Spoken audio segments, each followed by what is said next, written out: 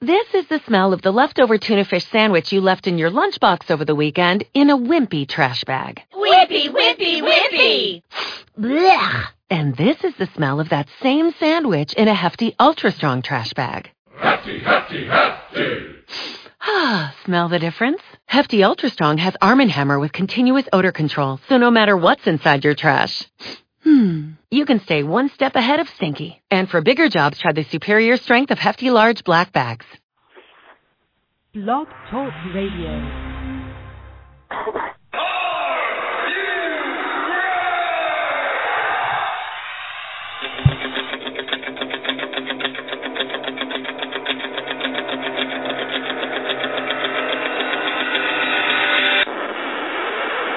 It's time for the Get Ready Show!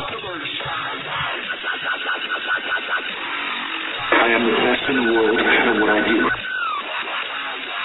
Give me the microphone and go away!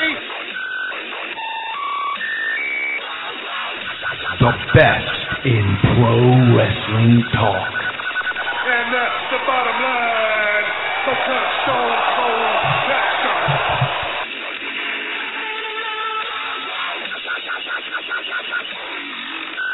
This right here is the future of wrestling. And it begins now. Can you dig it?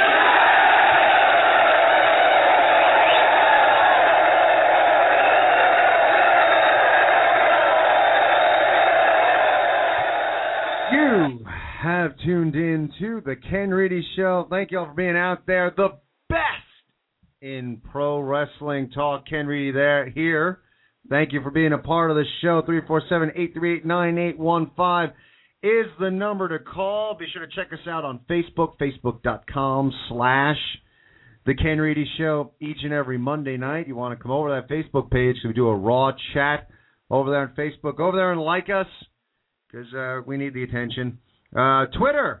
Check us out on Twitter at The Ken Reedy Show. And as always, you can head on over to the website, blogs, news, all sorts of stuff on the KenReedyShow.com. We're really excited today because we're going to have B. Brian Blair is going to be on the show a little bit later on, talking wrestling, talking about what he's been up to. And he's actually involved right now in a new project that's called Celebrity, TEA. It's a healthy drink, a healthy tea, that all organic that he's involved in right now. So we're going to get a little bit from B. Brian Blair as to what exactly got him into this product and all the particulars about it. So looking forward to talking some wrestling and some celebrity. But as always, my tag team partner on the line, Dave Rosenbluth. How you doing tonight? Hold on a minute. I'm not going to continue doing this show unless you say my name right. It's Dave Rosenbluth. You got to let the U's breathe. Now, can we try this again? Okay, wait, yeah. So as always, my tag team partner on the line, Dave Rosenbluth. All right, that was better. It's funny, you come up with a bit, it's like, well, how exactly are we going to end this bit? Blues. All right, good to see you, Dave. Dave, how you doing this weekend? I'm doing wonderful. I'm glad to be here. It was fun Tuesday night, and I couldn't wait to do Sunday. And, I'm here. I'm ready to rock and roll. Let's do it. Yeah, man. It's been really cool. It's been kind of a whirlwind here as of late. I mean, it was great. Last Sunday, we get Coco Beware, who gives us a great interview. We get Kazarian on Tuesday, who gives us another great interview, especially with everything going on with TNA. And, we wound up getting picked up around the Internet about the interview. This past weekend, I was at NWA on Fire on Friday night of great wrestling action. Got to meet some fans out there, meet some wrestlers, and last night we're at the BWO event, and Steve Off, who's been a good friend of the show, actually won the BWO US title. And we're going to have Steve on in a little bit to talk about his big win. He beat my broadcast partner, Ray Mars.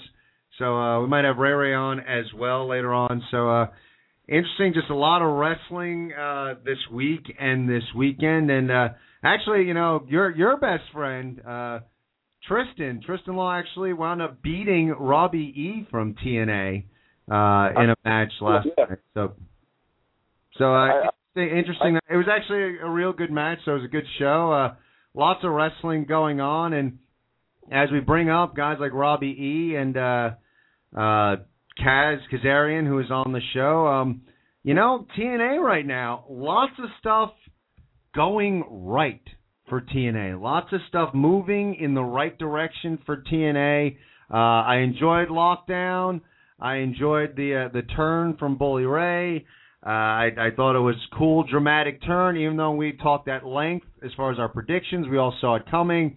And that's one of the things, man, when you see something coming, to do it, to make it entertaining when most people see it coming. Great accomplishment for TNA. Follow up for Impact on Thursday, and I thought Impact was a real solid show. Dave, what do you think? I thought it was too. I mean, it was in Chicago, and the Chicago audience, is always very vocal, as we've seen in the past, at WWE events held in Chicago. It wasn't held in the same building, but it was in Chicago, and I enjoyed with the Bully Ray reveal. We talked about it a little bit on Tuesday. Even though it was seen coming miles away, it was still good. And granted, he didn't give an explanation as to why he did what he did, but I think he helped legitimize the group and didn't turn them into quote unquote a bunch of jobbers like I mentioned a few weeks ago, where it just it didn't seem like this group was there wasn't any real big name that was at the head of the table, but Bully Ray revealed himself to be the president, and it's got some eyes turning towards them, and I enjoyed it thoroughly, and I'm looking forward to seeing where it's going, because believe me, a few weeks ago, even a few months ago, I thought to myself, all right, this is kind of in a holding pattern, and they're not sure what to do, but I think for a while they've had a feeling it was Bully Ray, and I think a lot of the critics online, TNA saw some of that and probably just wanted to hold off on revealing it was Bully Ray. Who knows? But I enjoyed it. The show overall I thought was great. I liked the Bad Influence with Christopher Daniels and Kazarian coming out like the Road Warriors in Chicago, so it was pretty cool. The AJ Styles return was actually quite interesting, and it's got people wondering, what he's going to do. Overall, a live show, the production value, the in-ring performing, being on the road, the different atmosphere, I thought it was cool, and I look forward to seeing what else they got in store. Yeah, I mean, and I know I've said it before, but, I'm going to say it again. It's interesting. I mean, and we've talked about it, and moving out of the Impact Zone was definitely a step in the right direction for this company. It was always, when you talked wrestling, when you talked WWE, when you talked TNA, I mean, even people from TNA, when you talked, hey, what do you think as far as, competing with the WWE? And, everyone kind of said, we're not competing. We can't compete. We're not on their level. We're just an alternative. We're something else. And collectively, I would say most people in the industry and, even in the company and fans all thought that, that's the case, that TNA is far away from competing with the WWE.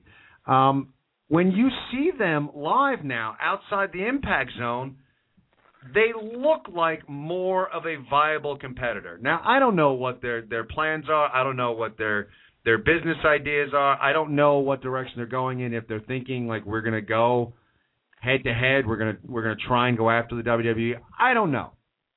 But when you see them out there live, they look like more of a viable competitor. And the 2 hours that I saw on Thursday night, it was a kick-ass wrestling show. I was very entertained for the 2 hours. I thought everything worked. I like what they're doing with Ace and Eights. I love what they're doing with AJ. Finally, a repackaging of AJ.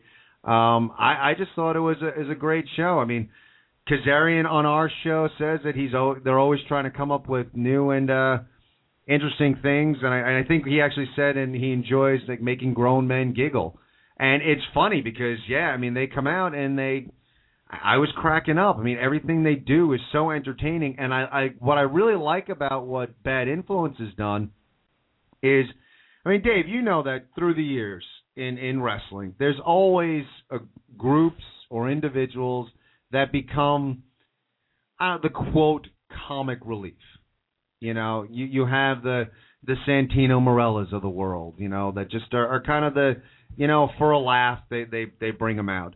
What I love about Bad Influence is they're kind of the comic relief, but they've done a great job at maintaining a level of credibility and intimidation as like being a quality tag team. They're definitely a great tag team. They're definitely a viable option for the tag team titles, and they're still able to do that comic relief. And I think it's really great how they've been able to skate that line of being comic but still being strong and still looking strong. And I enjoy almost everything they've been doing out there. So what we've seen out of Impact as of late has been, and TNA has been really good. I'm happy, and as a wrestling fan, it makes me happy to see more quality wrestling out there on TV. One of the things I'd like to address when we're talking about TNA and Ace and Eights, and it's one thing that's kind of gotten under my skin a little bit, is Ace and Eights versus the NWO. And looking at the NWO, and a lot of critics like to jump out and say, you know, this is the repackaging, we need to get rid of TNA Creative, we need yada, yada, yada. There are a couple things with that. First off, if you want to get into specifics and really analyze the groups, the NWO was a rival wrestling organization that was moving into WCW to essentially take it over and to make it their own wrestling organization. And fact of the matter is that when you see some interviews of Bischoff, I mean, Bischoff was looking to perhaps even have a separate show where you had the NWO and you had WCW as like two separate organizations. That's what the NWO was. It was a separate wrestling organization. Supposed to be symbolic of the WWE, at least initially. But that's what it was. It was coming in, we're starting a new wrestling organization because we don't like this wrestling organization. Ace and Eights is a renegade motorcycle club that is wreaking havoc. Both, I get it, both factions they're heel factions, but when people are critical of factions like this, I mean, have we gotten to a point where can we not have heel factions? If it's a heel faction and Hogan and Bischoff are in some way, shape, or form involved, are we going to jump to, oh, this is just another repackaging of the NWO? I don't see, I get it with Immortal, and that kind of had that NWO vibe to it, and it seemed like they were just trying to recapture it. I don't get that as much with Ace and Eights. I think Ace and Eights is timely. The success of Sons of Anarchy right now, why not? You know, when wrestling is great, wrestling jumps on those things that are timely. It's something that I find different. I like it. I don't know, I'm enjoying it, and I don't see it as much as an NWO clone as far as it's a heel faction, and that's how I look at it. What do you think, Dave? Yeah, I tend to agree with you in some of those respects. You know, being both of us being, you know, fans of Sons of Anarchy, some of you listeners out there may or may not be fans of the show. If you are, you would kind of understand where we're coming from here. You know, in some cases on that show, there are guys that have to, you know, that are part of that club that, you know, that fight amongst each other, you know, for the greater good of the motorcycle club. And for instance, there was at one point a portion of this past season where there was one of the club members who apparently was almost kind of on the outs, and he had to do something pretty dirty to kind of keep himself in there and affect one of the other club members, and eventually, get that member out of the club. So when people complain about, critics, people complain about the fact, well, how can they get around the fact that Aces and Eights jumped Bully Ray and, all these months and this, that, and the other? I mean, for the greater good and the cause of the club, of the Aces and Eights group, I would assume that was part of the plan, and that they wanted, everyone to believe as much as possible, and with no doubt in their mind that Bully Ray was not a part of the group. And I guess they had to go to those lengths to attack him at his own wedding or beat him up constantly every week on television. You know what I mean? So the other stuff, I can see some comparisons to the NWO. Like, for instance, this past week, I guess, they in storyline terms, Aces and Eights had hacked the TNA Impact Wrestling website and the Facebook and the Twitter, and the NWO did similar stuff like that. But stuff that works, that they're trying to get the angle over. I mean, I knew it was a storyline to maybe some younger viewers, younger fans. They might think, oh my God, they took over their Twitter, they took over their Facebook. This is crazy. Those guys are bad news, whatever the case may be. There's some instances, but like other small things that differentiates them. For instance, like it's a motorcycle club, so you got a president, a vice president, the sergeant at arms, different names and groups. For the NWO, there was the leader, Hogan, and the man behind it, Bischoff, and everyone else were just a group of cronies. They didn't really have a title, so to speak. I mean, you could say Hall and Nash for the founding members, but it was never really played up on television. These guys got roles, and there's names for those roles, and what they do. So there are some similarities, there are some differences. I mean, for instance, the NWO was formed in Daytona Beach, and you just mentioned Immortal earlier. Well, when they formed Immortal, it was in Daytona Beach at Bound for Glory, and it was the same finish of that main event as it was in '96, where Hogan comes down, except Hogan came down on crutches this time, and then that's when they did the turn. That was a complete NWO ripoff. I mean, everyone's going to look to try and compare and pick the nuts and bolts of past angles and situations to make themselves feel better if they don't like it. If you don't like it, you know what to do. I've said it before on this show. There's that invention called the remote control. It works. So, I like I said earlier, I look forward to seeing where this storyline goes. Bully Ray has brought some credibility to the group now. He's the World Heavyweight Champion. They've reunited him with Devon, not in a tag team sense, but, as a group. And, maybe there's more members to come. I don't know. There's 8. There's only 8 guys in the group, and I think they're going to keep it at 8, Aces and Eights, so to speak. So I don't see any more guys joining the group. They may pick and choose different guys to take out of it, but like I said, I look forward to it. And here's another thing too. I'll mention quickly. Mark Madden, who used to work for WCW, he's a famous wrestling columnist. He had a column on WrestleZone.com. It just came out this morning, and I read it. And he was talking about how Bully Ray is really the only true heel in wrestling. Not trying to sell merchandise, doesn't have a catchphrase. He just genuinely wants to draw heat, and that's what he did on Thursday night. He just genuinely wanted to draw heat. The smart remarks towards Hogan, towards Brooke, and other things that he did. He fits that role. He's got that look, like he looks like a motorcycle tough guy, like most of those guys. So I think it's a good fit for him, and because the whole pandering to Hogan and being a part of the family thing, that shtick wasn't going to last too long. He's just naturally a bad guy, and he plays that really well, and I think this is going to work out for him. Yeah, I mean, those are all like good points. I mean, you're always going to be able to draw a comparison, and it's wrestling, so there's always going to be similarities. I mean, go back a little bit. Evolution was, you could say it was clear ripoff of the Four Horsemen. Ideas get recycled. I just don't like it. It just becomes this like visceral reaction with people who want to be critical. And look, we may be talking in 2 weeks that they've screwed up the angle. And that's the nature of the business. But as of right now, it was pretty interesting, and I like the whole vibe, and I like the motorcycle gang vibe, and I like the like you're saying, like there's an organization, like there's everyone has a role in that faction.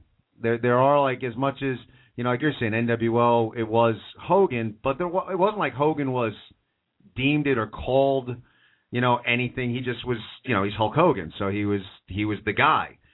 We have a clear president. We have a vice president, and I've always been, and I know, Dave, you're the same way. I'm fascinated by the whole motorcycle club culture and how that operates, and I'm actually very curious to see how well they capture how a motorcycle club really operates, and how there is a hierarchy, and how I've met people who are in motorcycle clubs, and it is like it gets very, you do anything for the club, which is why, like you were saying, if Bully Ray for the greater good was like, I'll get my ass kicked, that's what you do. So I'm looking forward to see how well they expand on the culture of the motorcycle club within the context of being a heel faction in pro wrestling. So I'm excited to see how exactly this unfolds. I think it's an exciting time for TNA. But we're going to head out to the phones right now because, as I mentioned earlier, Steve Off, who's been a friend of the show and has called numerous times, won the BWO U.S. Championship, and he is currently amassing some gold, making a decent run in this career of pro wrestling and adding some gold around his waist. So let's get him on the line. Steve, are you there? Ken, Dave, what's up? What's happening? So how you feeling today? Any bruises from last night's match? Always. I mean, anytime you get in there with somebody like a Tristan Lord or Ray Mars, you're always going to have bumps and bruises, even when you come out on top, which I did. And I'm now the EPWE and BWO U.S. champions, plus the EHW television champion. Like you just said, I'm collecting some gold, some silver. I don't discriminate. Get some bronze, too, maybe. 4, 5, 6 championships. There's never enough, bro. So, how does it feel now? I mean, this is we've talked numerous times. We can tell you're very passionate about the wrestling business, trying to make your way in this business. How does it feel? Continuing to add the gold. You think your career is moving in the right direction? Absolutely. I mean, it's never moving as fast as I wanted to. I'm my biggest critic and the most impatient person in the world in terms of my career. But, I'd say 3 championships and, a couple Ring of Honor tryouts, a couple WWE tryouts in the past.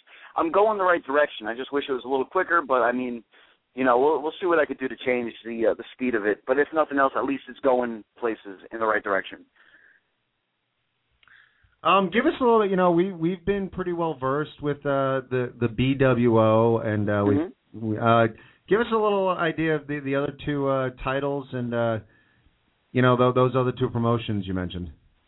Well, the EPWE, I won their U.S. championship about 6 months ago. It's been about 3 months since they ran the show.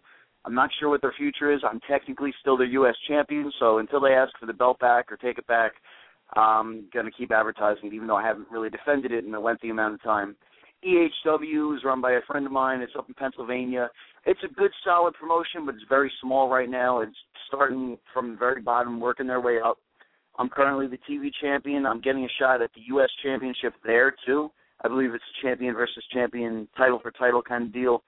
I'm not sure if it's 1 fall, 2 falls, what the deal is with that on April 27th, but, that's my next show up there.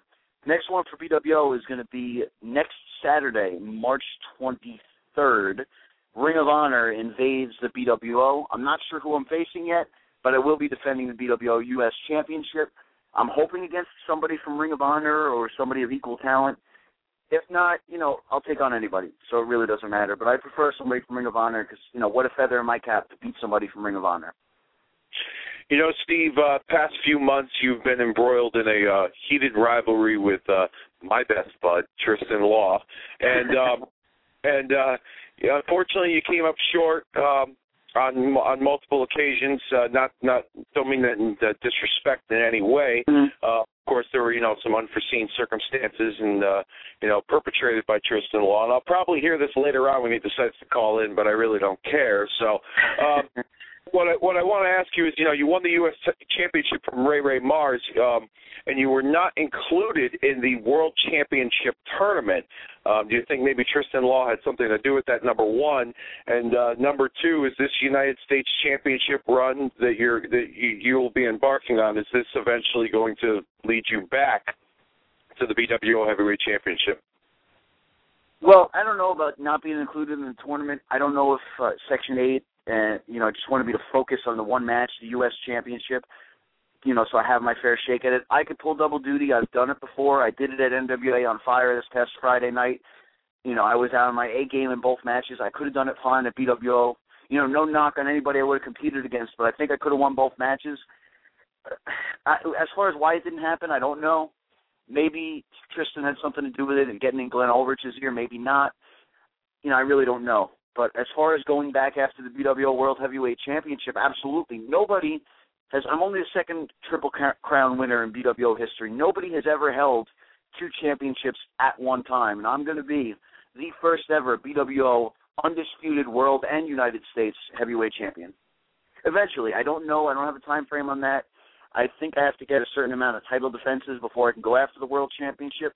But if you remember back to WCW and even the old WWF, the U.S. or Intercontinental Champion after X amount of title defenses, I don't know if it was like 3 or 5 or something like that, would get a championship match against the WWF or WCW champion. And I'm pretty sure BWO is the same way. I got to look into that a little bit, but it's definitely going to happen. I got to ask you something. I mean, last night, good show. Enjoyed myself. Lots of good matches. Now going forward, the future of the BWO in question because Glenn Ulrich decides to put the power of the BWO on the line versus Preacher's career. So lots of interesting stuff going on there. But, after the show, I'm over there. I'm trying to, enjoy a quiet drink and just kind of hang out. And I just got, I get confronted. What is going on with El Rotundo these days? I mean, do you have any idea what's wrong with this guy right now? I mean, I wish I could understand and explain this to you, but I have no idea. I mean, I've seen it too. I know what you're talking about. I haven't seen the video of what happened. I'm sure somebody got it on camera, but I mean, ever since Christmas and New Year's and the holiday was a little bit subpar, so to speak, and he blames me and Bob Arian for that, and he's been going off because that's, one of his favorite holidays, and I think he just went over the deep end. I think the stress got to him. I'm not making excuses for him. If I saw him right now, I'd probably punch him in the head. I'm hoping it can be worked out for the sake of the gun show, but sometimes egos just get too big, in wrestling especially, but, even in acting, in the Hollywood circle, egos get massive. And Rotundo's never been that guy, so I don't know what's going through his head right now. Whether we got to talk it out or fight it out, I'm hoping it'll get worked out. Stay tuned to youtube.com/The Gun Show Web TV, and within the next day or two we should have a new episode up, and we'll see how things progress with that. All right, I hope it all gets squared away because it doesn't seem like his head's screwed on quite right now. Here's a point I'd like to bring up, and I don't know I don't know El Rotundo too well, but from what I understand, what I gather from watching all the videos of him and all the crazy videos he's sent to my Facebook and this, that, and the other, with the recent troubles you've had with the Dynasty of Destruction, Steve, even though at times El Rotundo can fly off the handle under the supervision of you and Bob Arian, wouldn't it maybe be a good idea if you kind of incorporate him into your battle against the Dynasty of Destruction, maybe bring a little bit of that gun show craziness to the BWO? If things can be worked out, absolutely. I mean, that's more up to him because he's trying to stay away from the ring because, he has a bad neck, so he's trying not to get back in the ring. But maybe as a manager, just to watch my back, hit somebody with the broom if they get out of line. I could definitely see that if things can be worked out with him. If we can get, as Ken said, his head's not screwed on straight right now. If we could fix that, maybe, but I don't know if it can be fixed, to be honest. Maybe it can, maybe it can't. But I could definitely see that happening down the road if things work out. Before I let you go, after your match, extended your hand. Ray Mars not too happy with losing his U.S. title match. Did not take it well. Let's put it that way. Do you have any response or any words for Ray if he's listening? Man, I stand by the fact that I said it was a great match. He gave me a hell of a match. It was one of my top 5 in my career. The end did put a little bit of a damper on it, but you know what? I am still the U.S. champion. I tried to show the guy respect. I mean, we never really were buddy-buddy, but we'd always trained together. We had respect for each other. He was always a cool guy. We were never the best of friends. We always got along. And recently, the past, I don't know, year or so, him and Nunzio have really, changed a lot from the way I knew them. And I don't know if it's ego or if it's bitterness that other people are successful. I don't know. But the dude totally changed his tune the past year or so, and I figured I'd show him that respect. I'd say, hey, we may not be friends, but we had a great match, and I'll give you a rematch. You just have to ask me and tell me when. And you got it. And, I thought he'd shake my hand, walk away, and we'd fight another day, in the spirit of competition, but I guess that's just not how he saw it. And I can understand being pissed off and annoyed that you lost the match, but you know what? Even the best of us lose, and that's no reason to be a punk about it, and that's how I see it. He was just a punk about it. And, not taking anything away from his in-ring talent, but as a person, he was a total punk yesterday, and next time I get in the ring with him, he's going to find out that, where I come from, that doesn't fly. All right, strong words. Before we let you off the hook, where can we see you in the next few weeks? Well, I'll be up in Bethlehem, Pennsylvania, March 22nd for ECWF, BWO versus Ring of Honor on March 23rd in Ventnor City. And then I'll be checking out Wrestling as Respect and Indie Girls on March 24th. I'm not booked. Obviously, I'm not booked on Indie Girls because I'm not an indie girl. I'm not booked on Wrestling as Respect as of now, but I'll have my gear if they need an extra match. You never know. That I've gotten half the bookings I've gotten that way. So, you never know with that. And then, I'll be at WrestleCon April 6th and 7th with the BWO. I think I'm there only the 7th, but, if you guys follow me on Twitter at Steve Off, Facebook.com/Steve Off, I'll get you all the details if you're interested. Just shoot me a line. Very cool. Thanks for giving us a few minutes, Steve. We'll talk to you soon. All right, guys. Thanks. Thanks a lot. See ya. And hey, Steve Off, brand new BWO U.S. champion, amassing the gold. And, wow. Well, interestingly enough, we got to go. We got to pay the bills. But as I'm looking at the phone bank here, and guys, thank you so much for calling. We're going to get to you. We got some interviews tonight, but we're definitely going to get to you. Just be patient with us. But I'm noticing Mr. Ray Mars, actually, after those words from Steve Off, Ray is in the bank. So we're going to take a quick commercial. And on the other side of the commercial, let's hear what Ray has to say to Steve Off. The word is spreading. More and more people are switching to Ambit Energy. Well, one of my neighbors switched, and then I switched. Now the whole neighborhood has Ambit. Who doesn't want to save money? The word is spreading. Switching to Ambit Energy is rewarding in more ways than one. I signed up and got a travel reward. That's nice. Oh, I get to save on energy and on travel? There's a cruise for two out there just a few thousand kilowatts away. I can almost smell the sunscreen. The word is spreading. Ambit Energy even lets you earn free energy. When I get 15 friends to switch, I get free energy. I have 15 friends. At least I think I do. Hey, I'd be telling people to switch to Ambit anyway. If you'd like to switch to Ambit Energy, listen to the following contact information closely. Then spread the word. Joe Miller is an Ambit Energy independent consultant. If you want to upgrade or be a consultant, visit his website, mainline.joinambit.com. That's mainline.joinambit.com. Ambit is available in New York, New Jersey, Connecticut, Pennsylvania, Massachusetts, Washington, D.C., Illinois, Texas, and California. So be sure to check out some Ambit Energy. Welcome back, everybody, to the Ken Reedy Show. Quick commercial break.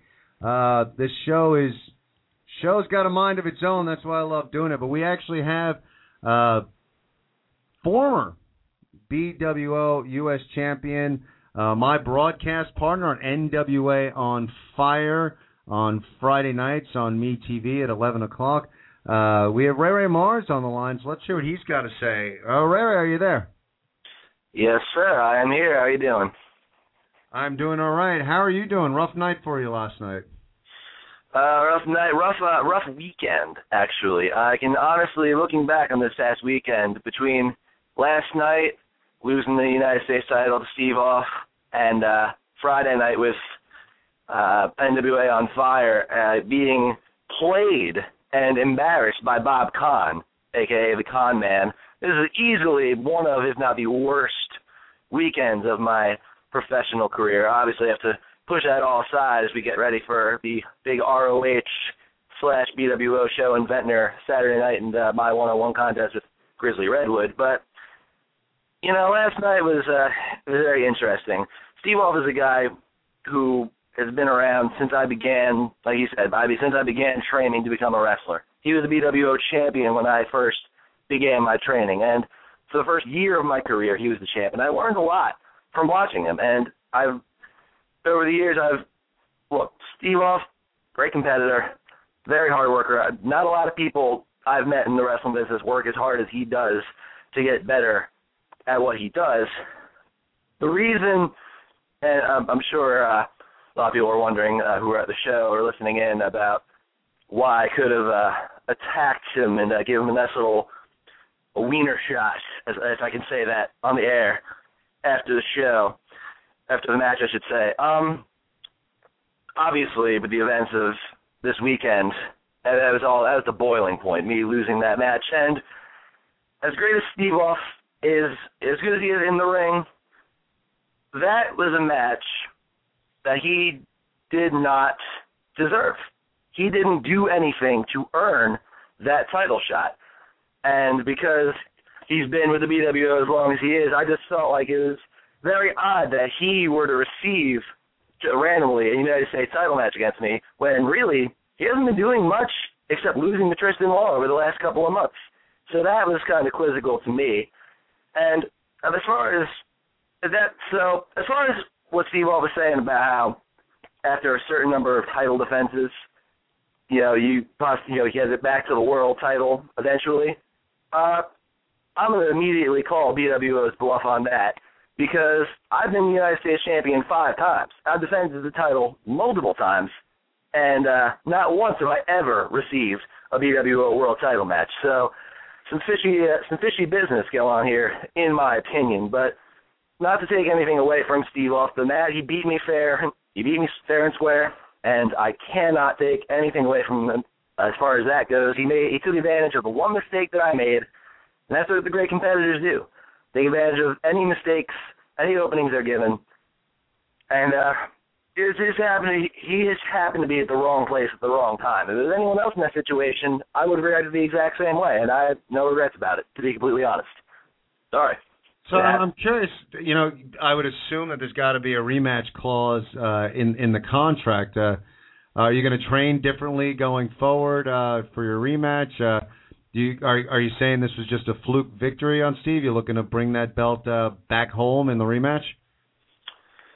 Well, not entirely sure what's going on as far as the rematch goes, because I'm wrestling for BWO this Saturday night. I already told the BWO that I will not be able to attend in April. I will actually be wrestling in Buffalo, New York on that night.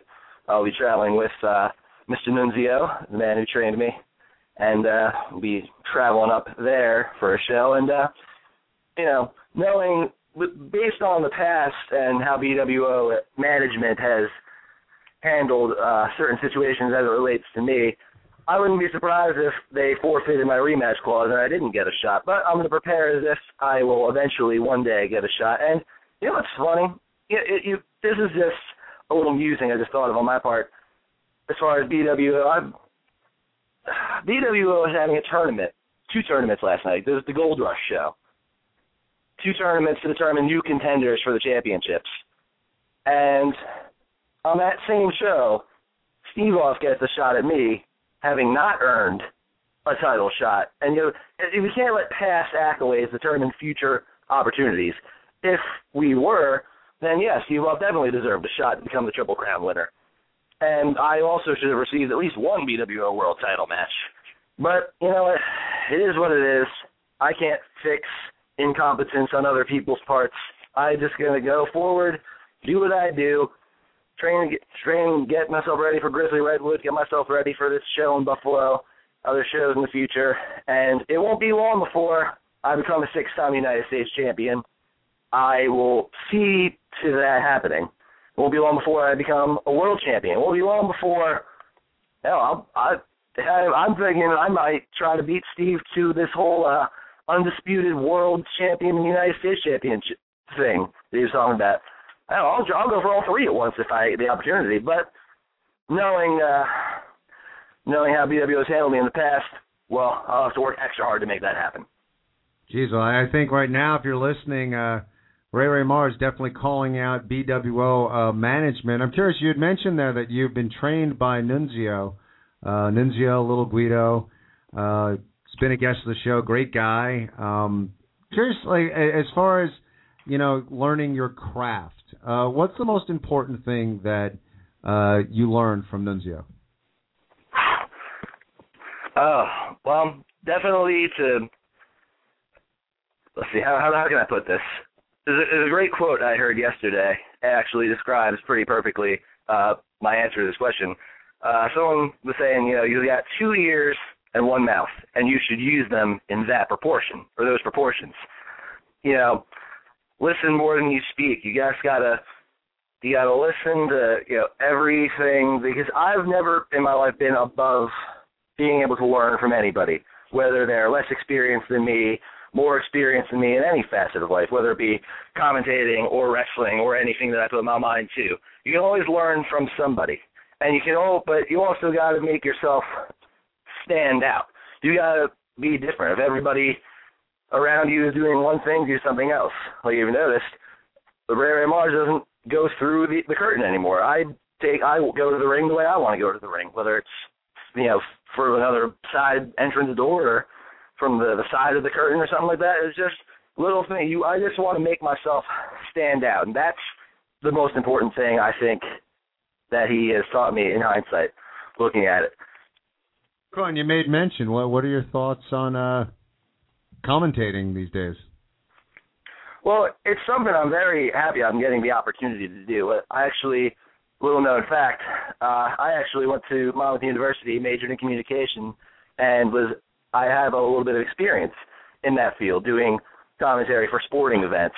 And I was actually a producer for Monmouth Sports television show. So I do have experience in those workings, like the background type workings of television and whatnot. And to get the opportunity through NWA on Fire to be able to take it to apply these skills to wrestling in a color commentary fashion is a great. I feel like it's a great opportunity. It's something I've definitely had a lot of fun doing, and I don't exactly know what that means for my wrestling career in NWA on Fire. But hey, if I have to, if I have to, just to prove that to prove my points, I'll wrestle and commentate at the same time. I'm not above that. Well, see, now that's something I'd like to see. I think that would be interesting. Just it's been fun. I'm enjoying doing the commentating thing. I think we make a good team. Before we let you go, you made mention of a few events, but where can people, if they want to come out and see Ray Mars in action, where can we see you? Well, I mentioned Ventnor, New Jersey, this Saturday, the 23rd, BWO show, working with some of the Ring of Honor guys, like I said. Ray Mars versus Grizzly Redwood should be quite a fun little match. Let's see. April 20th, I'll be up in Buffalo and need to find out more information about that show. April the 27th, I'll be in Bricktown, New Jersey for FWF. I know I'm missing a date or two in there somewhere. Oh, April 6th for FWF in Sterling, New Jersey. I do know that Demolition will be on that show. The Demolition from the 80s, the tag team. I'm not sure what I'm doing on that show yet, but that's where I'll be the night before WrestleMania, Sterling, New Jersey. So come check it out. Very cool. Thank you so much for giving us a call, and look forward to continued working with you, and look forward to seeing you in action inside the ring. Thanks for giving us a call. Yes, indeed. Thank you, guys. Take it easy. Well, there you go. Again, you never know, and that's why you got it. You got to get here and you got to listen because this was not in the rundown, but, a little rivalry there in BWO. U.S. Championship, Steve Wolf brings home the title, and Ray none too happy, so got a little verbal sparring going back and forth here as far as the BWO U.S. Championship, so interesting stuff. Give us a call, 347-838-9815. We got a lot of you guys are out there on hold. We're going to get to you in a little bit, but we are going to go out to the phones, because we are fortunate enough to have legend. You guys probably know him more from the Killer Bees, but legend in the wrestling business, wrestling industry. We have B. Brian Blair on the line. We're going to go right out to him. Mr. Blair, how you doing this evening? Good, Killer Ken. Big Dave, what's happening, bro? Great. Thank you so much for giving us some time here tonight. We love having legends on and talking the business and old school. Why don't you give us a little bit of how you got started in the wrestling business? I had a dream like MLK did. Martin Luther King, my favorite speech was his I had a dream speech. And I was born from humble beginnings, and I remember getting caught taking food stamps at Fly in Armenia here in Tampa, Florida, at the U-Save store, and I got busted by these rednecks who later beat me up. And the school teacher, my sixth grade teacher, Mr. Aviano, came. He was my fifth grade teacher and the sixth grade teacher for them. Came and said, Brian, he gave me that typical pep speech and said, you can be what you want to be. You just got to put your mind to it. And soon I found Jack Briscoe in Championship Wrestling from Florida, and I said, I want to be a wrestler. I said, I could probably make some money being a wrestler, and I just don't want to be poor. And I worked my butt off. I was the first champion in wrestling for junior high school wrestling championships in Hillsborough County. I won that and went on to play football at the University of Louisville and did a lot of other things, but I always wanted to be a pro wrestler. And fortunately, guys like Buddy Colt and Eddie Graham and Jack and Jerry Briscoe and all those guys took an interest in me, and they sent me to the dungeon. In the dungeon at 106 North Albany Street here in Tampa, Florida, where hundreds of people left without their clothes, is where I started. And Hiro Matsuda stretched me for 3 summers in a row. And the only people that actually made it to wrestling was Paul Orndorff, Mr. Wonderful. He was the first one. And then the following year was myself. And then halfway through that next summer was Hulk Hogan. And, guys like Lex Luger and so many others, Scott Hall, other guys quit.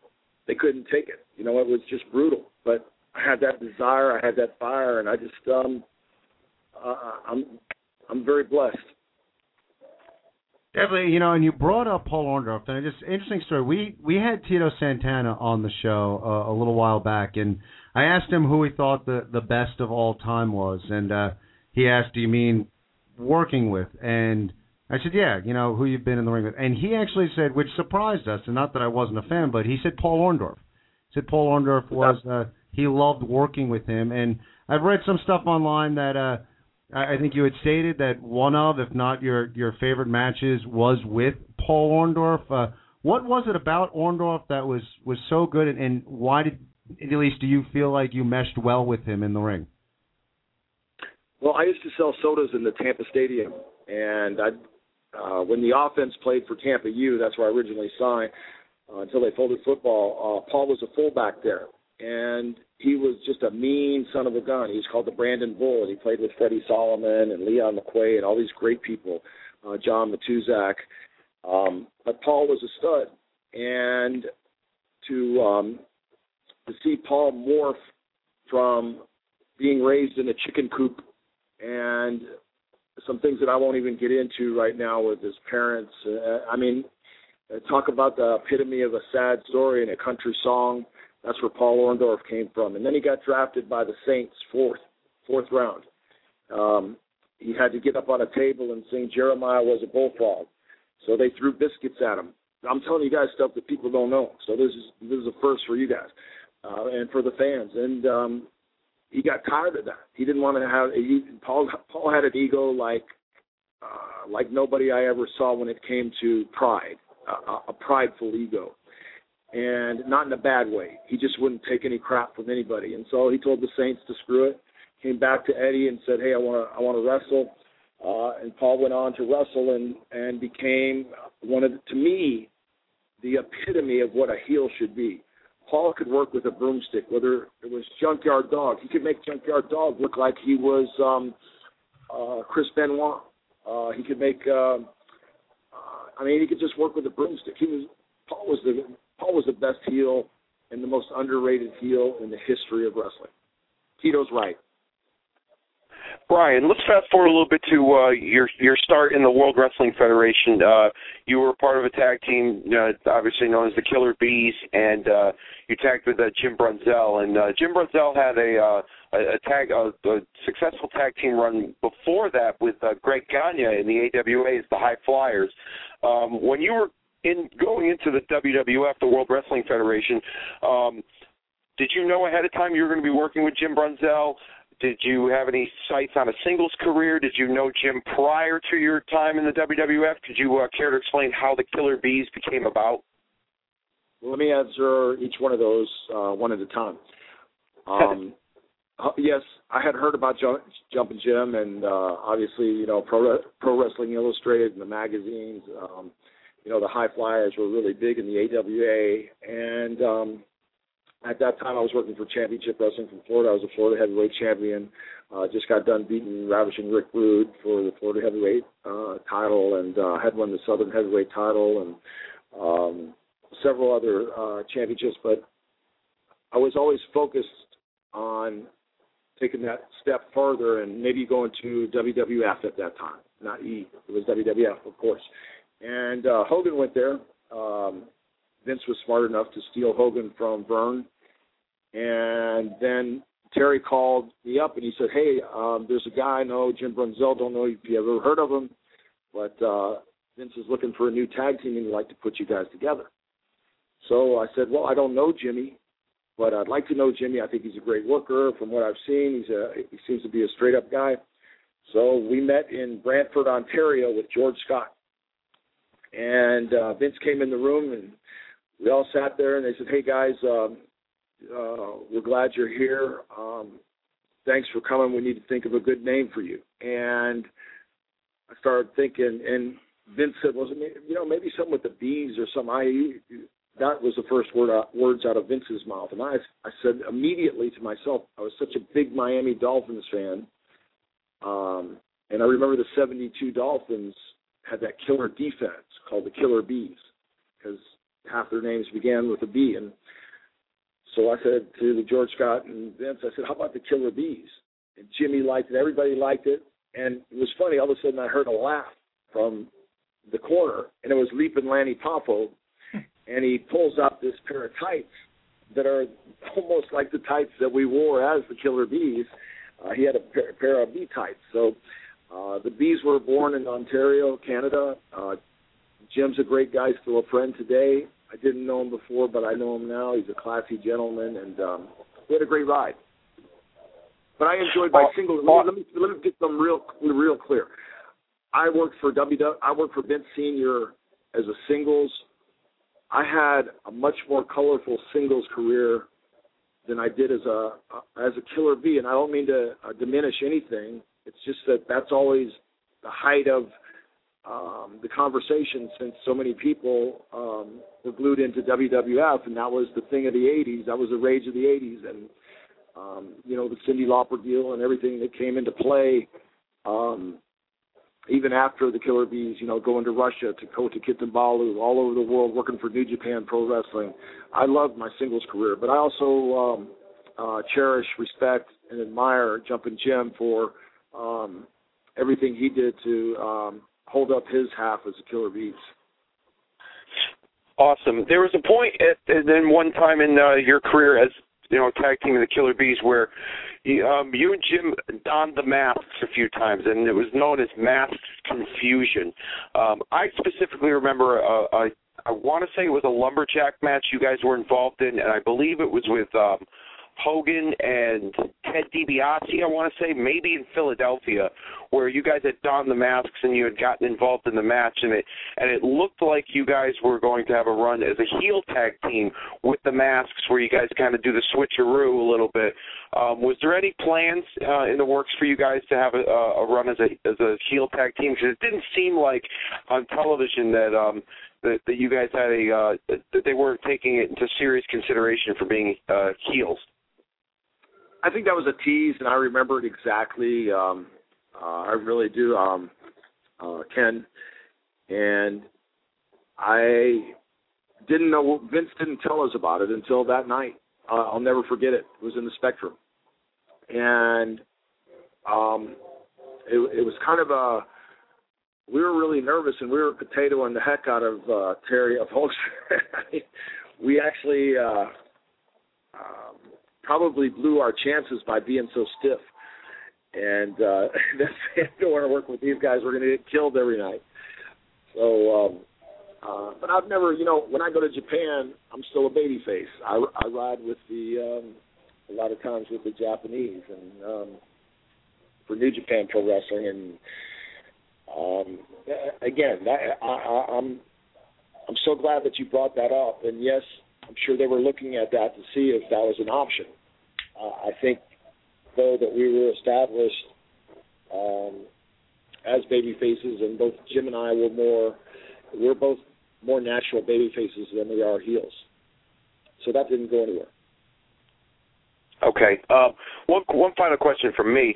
A few years back, there were some comments. This is Dave. Okay, Dave. There were some comments made by the Iron Sheik in regards to you, and the Iron Sheik has a history of saying some very outlandish things publicly. And then you appeared at his roast a few years back. I believe it was in New Jersey, and there was a physical altercation involved. Were you going there to confront him, to make peace? What were the reasons? Do you have any explanations to the reasons behind his comments towards you? Would you care to inform the audience of that situation? The Sheik has always been jealous of me since I stretched him in Hershey, Pennsylvania. And, because he always bragged about the bronze medal, and he is a heck of a wrestler, don't get me wrong. But he tested me one time in Hershey, and I made him squeal, and he started hollering, and Nikolai teased him a little bit, and Brunzy couldn't believe it. I think Brunzy was ready to cry, but the fans didn't really know what was going on, but Sheik certainly did, and ever since that time, he just kind of hated me for exposing him, for the fact that he shot on me, and I came out on top. And then after that, he had a lot of bad luck. I'll tell you a quick story that, we're going to Australia in 1986. Sheik's with Junkyard Dog, and Bunzel and I are on this flight, and it's leaving at nighttime out of Minneapolis, and they come in all happy, and they got some popcorn, and we all sit down, the lights go out, and all of a sudden we start smelling this smell. And they had actually smuggled crack rocks in and started smoking crack on the airplane. And I lost a lot of respect for them by doing that, because it made us all look bad. And even though nobody got in trouble, it was just the wrong thing to do. And, I told Sheik about that in no uncertain terms. And, I think he expected everybody to talk up to him, when I always feel like that we're all equal. And I always like a person that will tell me I've got a booger in my nose, or my breath smells bad, or, zip up your zipper. I appreciate those kind of people. But Sheik, just all he wanted was praise, and he didn't like that kind of stuff. He wanted no constructive criticism, because he was a know-it-all from Iran and loved to brag about the 444 days. But, that was all cool, and that was part of the gimmick, but he just took it a step too far, with his lifestyle and with his disrespect. And, if there's a way that Sheik and I could have a match right now where it would be fair, I guess I'd have to tie both hands and both feet behind my back maybe I would need one appendage, but it depends on if I got them in the camel clutch. I'll leave it there. Well, strong words there. Let's. Speaking of today, do you watch today's product? Yeah, I do. As a matter of fact, I'll be wrestling next month, April 15th. I'll be wrestling Matt Riviera in Vegas at the Cauliflower Alley Club. And I look forward to that. I was just in Mobile last weekend, and I still love the work. I mean, I'm in the best shape that I could possibly be in, and I still love to make the fans happy. There's an old saying, you can take the wrestler out of the ring, but you'll never take the ring out of the wrestler, and that's how I feel. And, you know, I see guys like Terry Funk and Dory Funk Jr. and these guys that are many, many years older than I am still, you know, go out and do it every night. So I'm just very fortunate to be able to each match, you know, it may be my last match, but I'm going to give it 100%.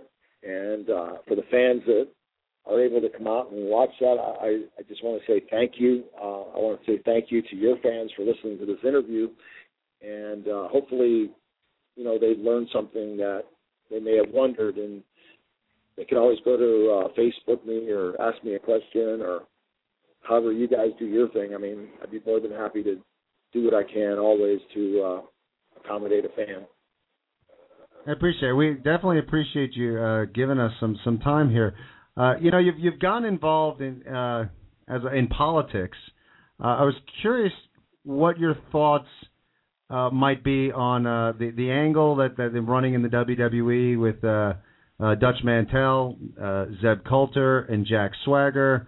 There was a time a few weeks ago where Glenn Beck seemed to be getting involved and not too happy with the angle. Being someone who's involved in politics and also wrestling, what are your thoughts on the story angle that they're working in the WWE? Well, first off, you know, I'd like to go on record saying that every organization has a commissioner. I'm the only elected commissioner that was elected by 500,000 people, and that's a fact. And somewhere in my career, I'd like to go in and be that elected official, the real deal, the real commissioner that goes in and makes things right. As far as Swagger and the angle goes right now, let it play out, let it see, let it be what it is, and you know, I hope it's good. I hope the people enjoy it. I have no further comment on that. Okay, well, one thing I'd like to talk about, and you know, you getting back in the ring and staying in good shape, and obviously staying healthy is important to you. I've heard that you're involved in an organic tea. Correct me if I'm wrong. Celebrity. Would you like to tell us a little bit about this product and what it is and why you're endorsing it? Well, I own part of the company, and along with two other people, and it's Celebrity, CELBRI. TEA, and if your listeners would go to drinkcelebrity.com and like us, we would deeply appreciate that because we're trying to expand. It's a new company. I've always been an entrepreneur from the Gold's Gyms, you know, building those up. And now we have an opportunity to put out a great beverage, which is organic. It's high in antioxidants. It's affordable. It's a great alternative to alcoholic beverages or soda or anything like that. And it tastes so good. I got to tell you guys, I'm serious. It's the best tasting tea you've probably ever had, Dave, Ken. You got to try Celebrity. So if they like it and we get enough people to like it in different places, it kind of helps, you know, increase our footprint. We're now in fresh markets. We're getting ready to expand to all the fresh markets. We're in the Publix Greenwise stores. We have a plan to expand into all the Publix stores. We're going into Albertsons in the Midwest. But the more people that get on there and like us, the better it is. So it's like a big favor to me if I ever made you or the fans or everybody that's listening happy in any way, shape, or form, if they could just go there and like us, it would be deeply appreciated. Very good. Yes, go there and like Celebrity. I'm looking forward to trying it. Sounds good. And again, if you're still getting in the ring, I mean, I think you, between what you've done with Gold's Gyms and now this, obviously you have a good idea of what's healthy and how to stay healthy. So it sounds like a great product. Yeah, it is a great product, and it's pretty interesting. I'm sitting here with one of my best friends, Steve Dibbs, and he has a 9-hole golf course, and we're sitting here looking at the wetlands, and it's beautiful, and it's St. Patrick's Day, and we're listening to the bands play up in front in some of his rental space that O'Brien's has right now. And so I want to wish all those Irishmen out there a happy St. Patty's Day. And just want to thank you guys for getting me on your show tonight. That's really nice of you. Oh, no, thank you. It was great. And, we'd love to, in the future, have you back on. Thanks for, we could talk for hours about, stories and stuff from the business, and can't thank you enough. Happy St. Patrick's Day to you, and hopefully we'll talk to you soon. Yeah, next time we have an opportunity to talk, remind me to tell you some Andre the Giant and Dusty Rhodes stories. They'll make you laugh. I'd love to hear them, Brian. Thank you so much for being on. I'm making a note now. Now we definitely got to book this again. And Andre the Giant. You got to book it, and we'll make that. That's going to be the main event. That'll be the headline. And I promise you, I'll tell your fans some stuff they've never heard. That's the honest truth. They'll make you laugh until you cry. Thank you so much. Definitely we'll get that done real soon. Take it easy. All right, gentlemen. Thank you so much for having me on. Take care. I'm tickled. I love having the legends on here, and what a tease. Talk about a guy.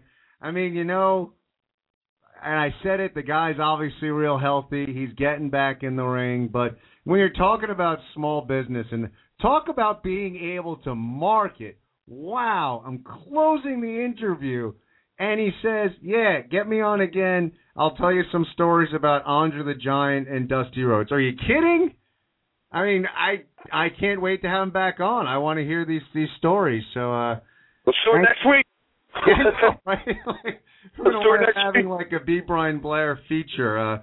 But I love hearing the stories. Great stuff about Paul Orndorff. And, you hear about how he talks about the Iron Sheik. Very respectful man, but obviously no love lost between him and the Iron Sheik. Lots of interesting stuff. And, definitely want to hear more stories. So we're definitely going to get B. Brian Blair on again in the future, making a note about Dusty Rhodes and Andre the Giant stories. Unbelievable. You guys out there on the phones have been great. Thank you so much for being patient. We're going to hit the news, and then we were going right out to the phones. It's Wrestlemania season. TNA is on the road, ace and eights. Impact is changing, NWA on fire, all sorts of stuff going on. So phone callers, whatever you guys want to talk about, you bring it, because after the news break, we're going to you. But without further ado, with the Day 5 news break, here's Dave. Better late than never. This is the Day 5 news report here at 7:08, Pat. 7:08 on Sunday night. After this past Thursday's live TNA Impact on the road, TNA officials were very pleased with the show overall, from a production standpoint to performance from the talent, as well as the crowd. So pleased that this upcoming Bound for Glory pay-per-view in October could possibly take place from the city of Chicago, where Thursday's Impact emanated. Chicago is no stranger to TNA, as it hosted Bound for Glory in the year 2008, headlined by Sting challenging Samoa Joe for the TNA World Heavyweight Championship. This is an interesting story, something that I don't know if I could believe or not, but in an interview this past week, UFC President Dana White admitted that WWE Chairman Vince McMahon called him up wanting to fight him at either a UFC pay-per-view or at WrestleMania 27 from Atlanta, Georgia in the year 2011. However, White declined the invitation, quoting, saying, "Vince wanted to fight me, swear to God. He called me up and said, let's do it. We'll either do it in UFC or at WrestleMania." And I said, "You're crazy." Yeah, I would have to agree with Mr. White on that one. In some breaking news from last evening, the National Wrestling Alliance has now announced that former WWE Tag Team Champion Rob Conway of La Resistance fame won the NWA World Heavyweight title last night in San Antonio, Texas, defeating Cahagas and ending his 134-day reign as champion. Earlier this week, Rob Van Dam confirmed on Twitter this week that he is no longer under contract to TNA. Many fans posed the question on if he will stay with TNA or return to the WWE. RVD then publicly stated that he can't comment on his current situation due to potential future business deals, but will, however, speak in more detail fairly soon. After the statement was released, rumors began circulating that TNA Wrestling and Rob Van Dam are currently in negotiations for a new contract. Our final story this week. Former WWE and World Heavyweight Champion, the Animal, Dave Bautista, has scored the role of Drax the Destroyer in the movie version of Marvel Comics' Guardians of the Galaxy. The film is due in theaters on August 1st, 2014. Production begins sometime later this year. And wrestling fans, MeTV, Friday nights at 11 p.m. The guy I co-host with every single week, he's the man. Color commentator, Ken Reedy. Check it out, NWA on Fire. Season 9, The Gun Show. It's been 8 crazy seasons of The Gun Show. Why not have a Season 9? Check it out, YouTube/SteveOff. And I finally made my return, or my debut, I should say, to AM radio. 1640 AM radio, to be exact. Ironbound Radio. Tuesday nights, the Ken Reedy Show, the best in pro wrestling talk. Starts at 6 p.m., ends at 7. Check us out, Ironbound Radio, 1640 AM. And Lucky 13 Promotions premiere event, Lucky Pro Wrestling, March 23rd at the Elks Function Hall in Clinton, Massachusetts on 128 School Street. You will see a reunion of the full-blooded Italians, Nunzio and Big Vito. Speaking of Big Vito, you will also hear him on 1640 AM Ironbound Radio this Tuesday night with myself and Ken on the Ken Reedy Show, the best in pro wrestling talk. You will also see at the Lucky 13 Promotions event former NXT, WWE, and Nexus member Michael Tarver, as well as NWA On Fire star Brian Fury. Tickets are $15, bell time at 8 p.m. And there you have it, folks. That was the Dave 5 report. I'm out of breath. Ken, back to you. Thanks, Dave. Good stuff. And we're currently we got lots of feelers going out there. We got emails going. Just to let you guys know, and I'm excited. And again, it's an exciting time to be part of the NWA. Trying to get Conway on board. Trying to get his reactions to winning the title, his thoughts. So we're definitely trying to get him for you guys. I think that would be a cool interview and interesting stuff coming out of the NWA. You know. Just recently, I mean, you know, we have Cahagas on. NWA is moving in an interesting historical direction right now. Conway was always a guy that always saw a lot of potential in, but in my opinion, maybe not used quite as well as he could have been used in the WWE. So be curious to get his thoughts on winning the NWA World Heavyweight Championship and where his career's going. But interesting. I always liked Rob, Dave. Yeah, no, Rob spent a lot of time in Ohio Valley Wrestling in the WWE. At that time, that was the WWE's developmental territory. Known for being a tremendous worker. I've heard of some great matches he's had with Brett Albright and Nick Dinsmore, who became Eugene in the the WWE.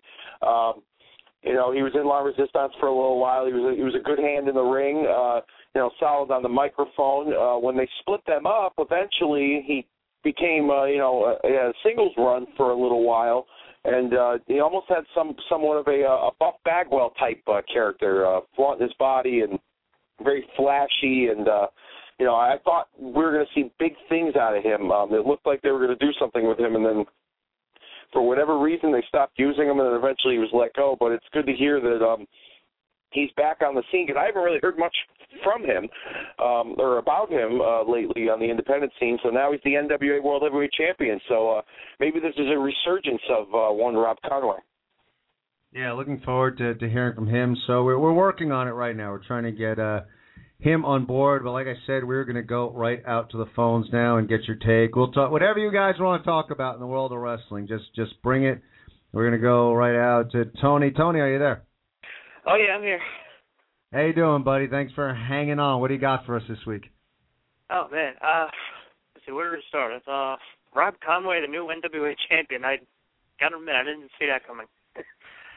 I don't think anyone really did, which was interesting when I got word last night that he was the new NWA champion. So who knows? Again, it's an interesting time for the NWA. It's you know, I wherever the NWA goes, whether it raises to former glory, it doesn't. I do think 10, 15 years from now, you're going to look back on this time period of the NWA as to, you know, the seeds were planted here. The company's in such a state of flux, and you know, Cahagas, tremendous talent, great character. I mean, I love that kind of character, but at the same time, it's tough when you need someone to kind of bring the company forward, and Cahagas doesn't talk, and so now you have someone who can be a mouthpiece who people have seen on TV. So interesting choice. We'll see how it moves forward. Yeah, we'll see what happens. I know you had that show. You had a show last night too, or was it Friday night? Yeah, we had our live NWA on Fire show. How'd that go? It was a good show. Lots of good matches. The crowd was hot. They're into it.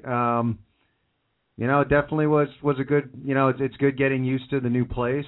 So it was a good time. A lot of good matches. Again, poor Ray, not successful. You know, brought a guy out of the crowd, out of the stands to come in and wrestle. And, you know, lo and behold, I mean, it seemed like he was just a fan, but the guy had skills. Guy had some skills in there in the ring, so I wound up beating Ray. We also debuted a tag team. They're called House Party. And I don't know if you've ever seen them. They're tremendous. Tremendous tag team. Their gimmick is kind of 80s rappers. And they almost have a Run DMC kind of look, and they come to the ring carrying an enormous boombox. And but they can go. Very talented tag team wrestlers, a good look, some big guys. So excited about them, and they wound up taking home the tag team championship. So it was a good show.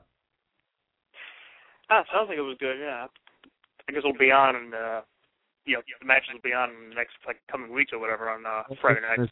In the studio this week. So, what do you think as far as, you know, we're going to get into it? We're going to go with the callers, you know, probably most of this hour. But, you know, when Dave and I were talking in the pregame or a pre-show meeting, you know, we're saying that, you know, WrestleMania, it's kind of, it's weird right now. Like, it almost doesn't feel like WrestleMania season. Like, the juice isn't there, and there's kind of a non-existent undercard right now. I mean, what are your? I mean, you've been a fan for a while. You blog about it. You know, you critique things. So you have your fingers on the pulse of you know, creativity and you know, analyzing these shows and everything. What are your thoughts right now as far as you know, the WrestleMania season? Yeah, I do kind of feel like there really isn't an undercard yet. I mean, it seems like there's only you know, we've got, I think, you know, Triple H and Brock Lesnar isn't official yet. I mean, we know what's going to happen, but it's, you know, it hasn't really been, you know, whatever they're going to do with that tomorrow, you know, but as far as what the other matches they're going to add, you know, I know it's going to have to be Big Show teaming up with Orton and Sheamus against the Shield, because it looks like, I mean, it's obvious they're building up to Ryback and Mark Henry at WrestleMania, which also should be good, interesting to see. But you know, like, what to do with the rest of the, you know, like, where the rest of the guys are going to be on the card? You know, guys like you know, Damien Sandow, Cody Rhodes, Kofi Kingston, and those guys. You know, like you know, the mid to lower card guys. I mean, you know, they haven't really been Even Dolph Ziggler. I mean, it's the freaking Money in the Bank guy. I mean, is he going to cash in? I mean, is he going to cash in, or is like he and Big E going to beat Kane and Daniel Bryan? Because it looks like they're going to be doing that after what happened this week. Is there anything like going forward, like into WrestleMania? Like, is there something you're looking forward to right now? I mean, what are your thoughts going into the event? I'm thinking, the 4 matches, like Rock Cena 2, it's like I'm sure it'll be good. Like last year, I don't know what they're going to do. Like the other title match, Del Rio Swagger. I mean, that's the only one with one of the big 4 matches that's got the regulars in it, like the full timers in it, and you got Taker Punk, which should be good too. I mean, I don't know how to. Hopefully, Punk can get a good match out of Taker. I know Taker's very limited when he gets him now, but Triple H Brock Lesnar should be, that should be fun too. So and if you Ryback and Mark Henry, I imagine Ryback can lift him up for that shell shock muscle buster. Yeah, and that's something I'm kind of really looking forward to. I'm assuming they still may go in that direction. I mean, I don't need to see another 6-man tag. I mean, I guess we'll see how everything plays itself out. Tony, we got a full bank, so we're going to let you go. Thanks for giving us a call and supporting us.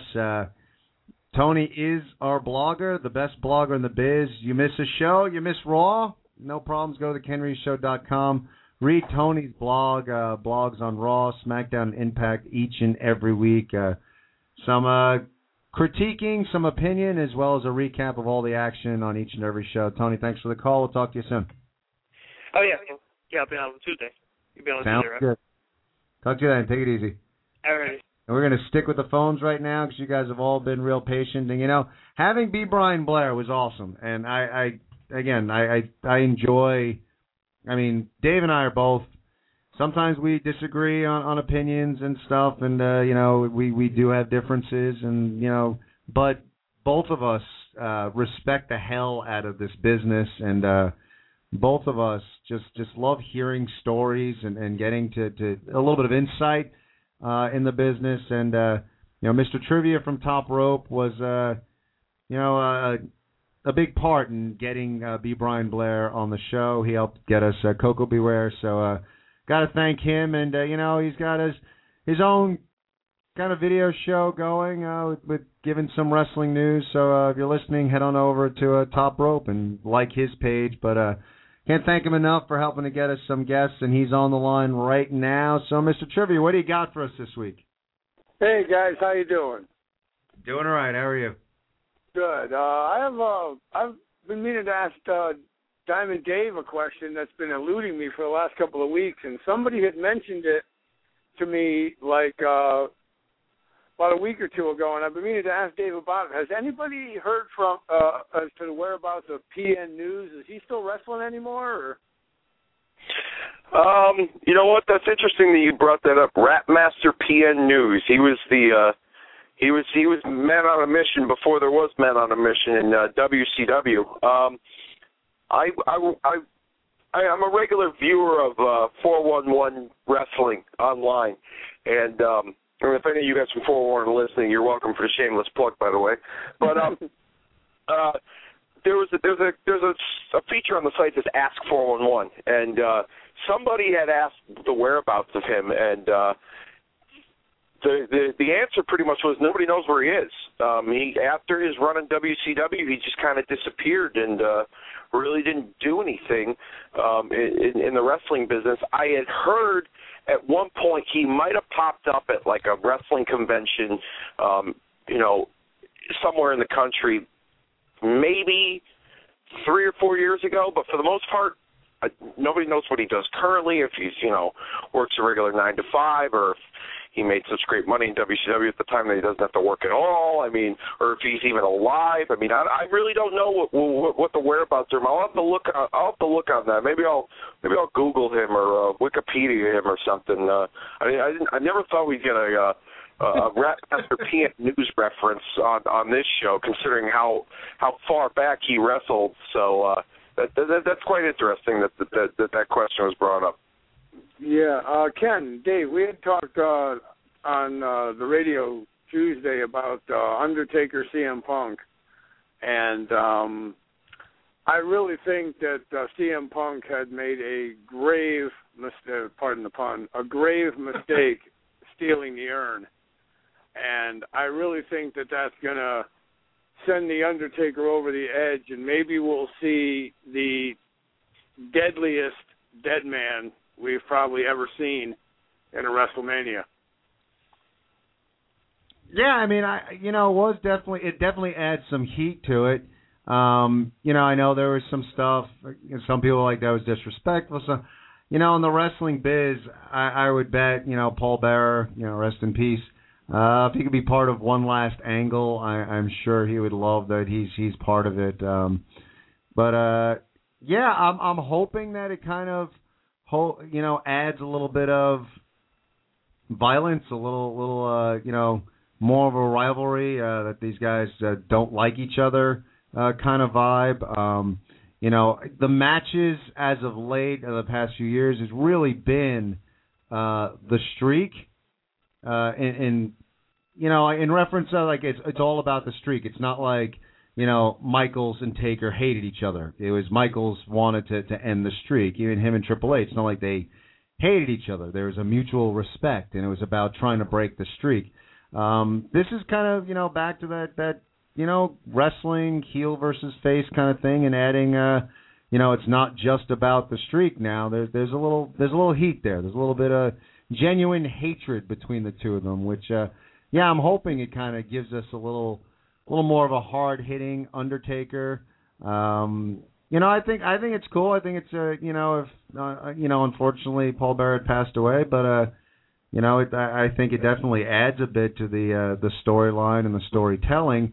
That's what I think is what's interesting right now about WrestleMania is you have this, a deep-rooted hatred between Triple H and Brock Lesnar that, is supposed to explode at WrestleMania. You have this now this hatred, this heat building between Taker and CM Punk that we'll see resolved at WrestleMania. We have, as Rock put it, greatness versus redemption. An interesting storyline there between Rock and Cena.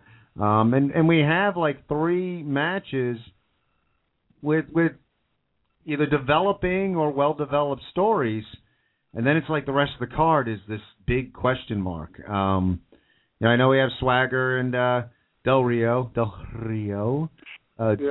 storyline, but it's weird that just you have some storylines and the rest of the card is like this big question mark. So it'll be interesting to go and see where they're going to go with this card. But I kind of like it as long as the Bearer or the Moody family was okay with all that. I'm okay with that, and I think you're right. It will unleash a deadlier Undertaker. Yeah, I also saw on my Facebook page that how much of a striking resemblance there is between Zeb Coulter and Yosemite Sam. It's uncanny. But one other quick thing, guys. I'd like to make mention. Thank you for mentioning the Top Rope Report. We are back on doing the video interviews. I believe I have the Ken Reedy Show co-host is going to be interviewed by Mr. Trivia on Monday, and also on May 11th. I know it's a little ways away, but I just got the word the other day. May 11th, NEFW in Chicopee, Massachusetts is going to have a live barber shop with Brutus the Barber Beefcake is going to be at the show. So that should be interesting. Ken, Dave, I can't express enough. You guys are doing a fabulous job with the show, and Ironbound Radio is just taking off by leaps and bounds because you guys are on it. And we'll be talking to you again on Tuesday. Have a great night, guys. Thank you. And there you have it, Mr. Trivia. He's been instrumental in getting us some guests. So and that's what's cool, man. And we talk like Lucky 13, and we're getting they got their debut event on March 23rd, and they're getting us Big Vito. And that's, this business needs more of that, more of we'll help publicize your stuff, you help publicize our stuff. You scratch my back, I scratch yours. I like that. Like, there are aspects of this business that I really like, and when you kind of get those sort of partnerships where, yeah, we have no problem promoting your stuff, and you get us interviews, and that's cool. So I like this working together, this networking that's going on in this business, and it's been good stuff. And Dave, I don't know about you, but I'm enjoying these guests we're getting and doing these interviews. Yeah, no, it's so am I. I mean, I never thought in a million years that I would say to myself, guys that grew up watching on TV, now I have a conversation and talk with them. Like, I mean, with Kazarian, I watch him. I didn't obviously grow up watching him. I'm watching him currently now, and I got to talk with him, and it felt like I was talking with, like I was sitting around shooting a breeze with somebody. Same with these guys. Brian Blair and Coco Beware. It's been awesome. I never thought to myself when I was a kid, watching Coco Beware, they'd be like, someday I'm going to interview that guy. Or same thing with Brian Blair. But now I'm getting to do it, and like I said on Facebook the other day, like, I'm living the dream, man. This is cool. Like, I'm loving it. Like, keep them coming. Like, if you I'm not saying but I look forward to more of them. Like, this is what it's all about, man. This is awesome. Yeah, it's been a lot of fun, and it's guys that like maybe weren't totally household names. I mean, I fully remember B. Brian Blair, and I always liked B. Brian Blair. I get, maybe he wasn't a household name, but yeah, I enjoyed listening to that, and I still can't believe, like, what a teaser. What a teaser, man, at the end of the interview. So, Andre the Giant, Dusty Rhodes stories. Want to hear that. Let's do it next week. Let's do it tomorrow. Like, Brian, if you're still listening, you can get my phone number from our producer, Michelle. Like, I'll give you my phone number. We can talk Andre the Giant, Dusty Rhodes, whoever you want, man. I got the day off tomorrow, so let's do it. Yeah, man, I mean, it's amazing stuff. So, and again, we have so much respect for the business. So, yeah, I mean, it's like we'll publicize your stuff. You want to get us interviews or do interviews here? It's a nice talent exchange. So thank you so much again, Mr. Trivia, for getting B. Brian Blair. Good stuff. And we're going to continue with the phone lines because we got our friend Dank on the line. Dank, are you there? I am here, gentlemen. How are you? Doing all right. How are you?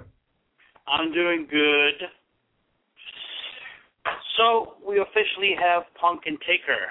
It's going to be in New Jersey, where for the longest time they were saying Jimmy Hoffa's body was buried under the old Giants Stadium. Punk is being a punk. I'm thinking buried alive match. Wow. Your take. It's funny because it seems like an obvious choice of a match, and I don't know. Like it's like there's part of me that's like I don't know if they'll go in that direction, but hell, why not? It's the Undertaker. It's I mean, Punk has done such a good job at building heat for the fans to see him get buried alive. That's a good idea, Dank. I think it's very symbolic. Either you're burying the streak or you're burying Punk, and the way that they're, like the amount of, I don't even know if that's a word, but heelness that they're putting on Punk. It's, like I said, if that's even a word, but it's a word now. You've made it a word. It's a word now. It just seems like they're going. I mean, somebody just dies, and all of a sudden they get the okay from the family to put it into the show. I mean, if you're gonna push this hard, this soon after somebody's passing, to try and push this match to where he even steals the urn at the end, let's take this. Paul Bearer, rest in peace, was old school. Let's go old school. Let's bring back Buried Alive at Giant Stadium. I mean, it could not be more fitting. But that's me maybe talking as a fan, but I think it would be very well placed, very well timed. No, I'll tell you, man. I mean, I would not bet the farm that they would do that, but I think it's a good idea. Why not go in that direction? And I could almost hear, after, the stipulation is put in place, like Punk cutting a promo, and it's not me that's going to be buried alive. It's your streak that's going to be buried. I mean, it's something like to that effect. So I kind of like. What do you think, Dave? I like the idea, considering the irony in the fact that there's always been rumors over the years of Jimmy Hoffa's remains buried on that property in East Rutherford, New Jersey. But Dank, I got to ask you one question though, and this is in all seriousness. Are you still of the theory that the Undertaker's streak or him needs to disappear at WrestleMania, like you did with that whole Voodoo New Orleans BS that you came up with a few months back? Is that why this idea has come up? And I'm not knocking it. Like I said in the beginning, it's a great idea in theory. And you know what? Let me put it to you this way: if tomorrow night they announce on Raw that it's going to be Undertaker, CM Punk buried alive, then I will go out of my way for the next week to tell you that you got this one right. Okay? I will go out of my way to do that on Facebook. I'll even open up a Twitter account that says @DankIsRight. Okay, all right. I will do that, and I'm not a Twitter guy. I don't tweet, but I will make sure that the message is spread across the entire world that you were right because of this bold prediction that you came up with on Sunday evening, March the 17th of 2013. Wow, so that's what's on the line. A Twitter account, Dank is right, @DankIsRight. So we'll see. Again, I wouldn't bet the farm, but I kind of like the idea, Dank. Well, I appreciate it. And to answer your question, in all honesty, no, it had nothing to do. It had nothing to do with the disappearing act that I brought up. I just thought it'd be, I don't know, very fitting with Paul Bearer passing away and the history or the rumor of the history of where WrestleMania is, and it would play in very nicely. So it was two very separate things, and, I'm trying to get that week in the past. I don't know what I was thinking. No, it was a good one, my friend. It was a good one. And the only way Undertaker poofs and disappears if he defends his streak against David Copperfield. You just accept the fact, Dank, you're never going to live down the disappearing. No, I know, but hey, we all got to have our little things in history we're remembered by, right? We have the good things and the bad things. Here, I'll go on record right now and say this. At our end of the year show awards, when we do them at the end of the year, I'll give you Call of the Year for coming up with that brilliant idea that you came up with for New Orleans for next year's WrestleMania. How about that? You got a lot of praise coming your way if you get this right from tomorrow night. There's a lot on the line here. Well, there you have it. Buried Alive. Do we see a Buried Alive match this year at WrestleMania? I like the idea. Dank, thank you for the call. Talk to you soon. No problem. Take it easy. Thanks for the support. I like that. And it's funny because it's an obvious choice, it being Taker, but I didn't even think of that, and I wouldn't mind seeing a Buried Alive match. Yeah, no, I totally think it would be cool. It's one of those matches. I can honestly say it's one of those gimmick matches that falls in the category of an Undertaker gimmick match that's not been done as much. I could probably count on one hand. There's only been a few Buried Alive matches. We've seen 25 Hell in the Cells. We've seen, 13 or 14 casket matches or body back matches or whatever. We've only seen a handful of Buried Alive matches. And to be done at WrestleMania, considering the circumstances of the storyline, I think it'd be pretty cool. Yeah, I like that, Dave. We're going to go back out to the phones because we actually have the BWO heavyweight champion on the line who is, let's see, Tristan, are you there? Oh, of course, I'm here. What's up, Ken? What's going on? Last night, victorious against TNA's Robbie E. How did it feel getting in the ring with a guy like Robbie, and you came out on top? Give us your thoughts on your match. Well, I think they kind of like to be called Impact Wrestling now. I'm not really too sure, but either way, I really enjoyed getting in the ring with Robbie E. last night. Robbie, put up no challenge for me because you were there in the crowd, with your beautiful wife, fiance, girlfriend. I don't know. I'll let you fill that part in. And you guys saw how I beat him single-handedly without the help. But the question is, who's the better fist pumper, myself or Robbie E? That's what I want to know. I think we should probably set up a poll. You definitely I like because your fist pump, you kind of involve like your whole body. Like you kind of gave more. It was more entertaining. There was more of a full body pump to it. And you know what? The difference between me and all those Jersey Shore fist pumping wannabes, Because I got a little bit of soul when I fist pump. You know what I'm saying? It's not like, just the fist, because, you can't just dance with your fist. You got to put your whole body, your hips, your butt, your knees, your ankles, your chest, your arms, and then the fist, It was very good. So, yeah, I would definitely give you the nod of the better fist pump. I'd like to ask them because, as we've talked about before on the show, and our listeners know, you were trained by the Dudley boys, and now that the Dudleys back together, huge turn of events this past week on Lockdown. Curious your thoughts on what the Dudleys are doing, and especially Bully Ray being the world heavyweight champion over there at Impact Wrestling. I mean, I'm sure there's a lot of doubters out there, naysayers that think that, Bully Ray shouldn't be world champion. And there's a lot of people that are pretty angry that, the Dudleys are back together and they're like the biggest heel team, in Impact Wrestling, since like that Millionaires wannabe club. But, I think the Aces and Eights are going to be here to stay, You got my man Bully Ray. You got my man, Brother Devon. I really think that those two are just going to keep on going. But when you think about it, friends always fight. Friends always have altercations. Friends always fall out. But in the end, friends always come back together. So what did everybody expect? Do you like the storyline? Are you enjoying the Ace and Eight storyline? Well, I like it. I mean, I prefer not to comment on any wrestling that's going on TV because then I sound like what do you call it? Armchair quarterback or whatever it is. So I mean, if I thought I had a better idea, I'd go get a job with them to rewrite them. But I think what they're doing, it's bringing them money. So it is what it is, and that's the most I can say on that. But hey, Brother Devon, Bully Ray is a champion. That's great. Who would ever thought he'd be a world champion? I think when he lost weight and got himself in better shape, and made himself a big contender and a force to be reckoned with, like, who else would get the belt?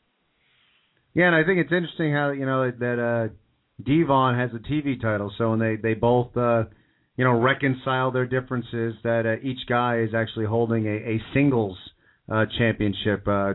Interesting stuff, good stuff.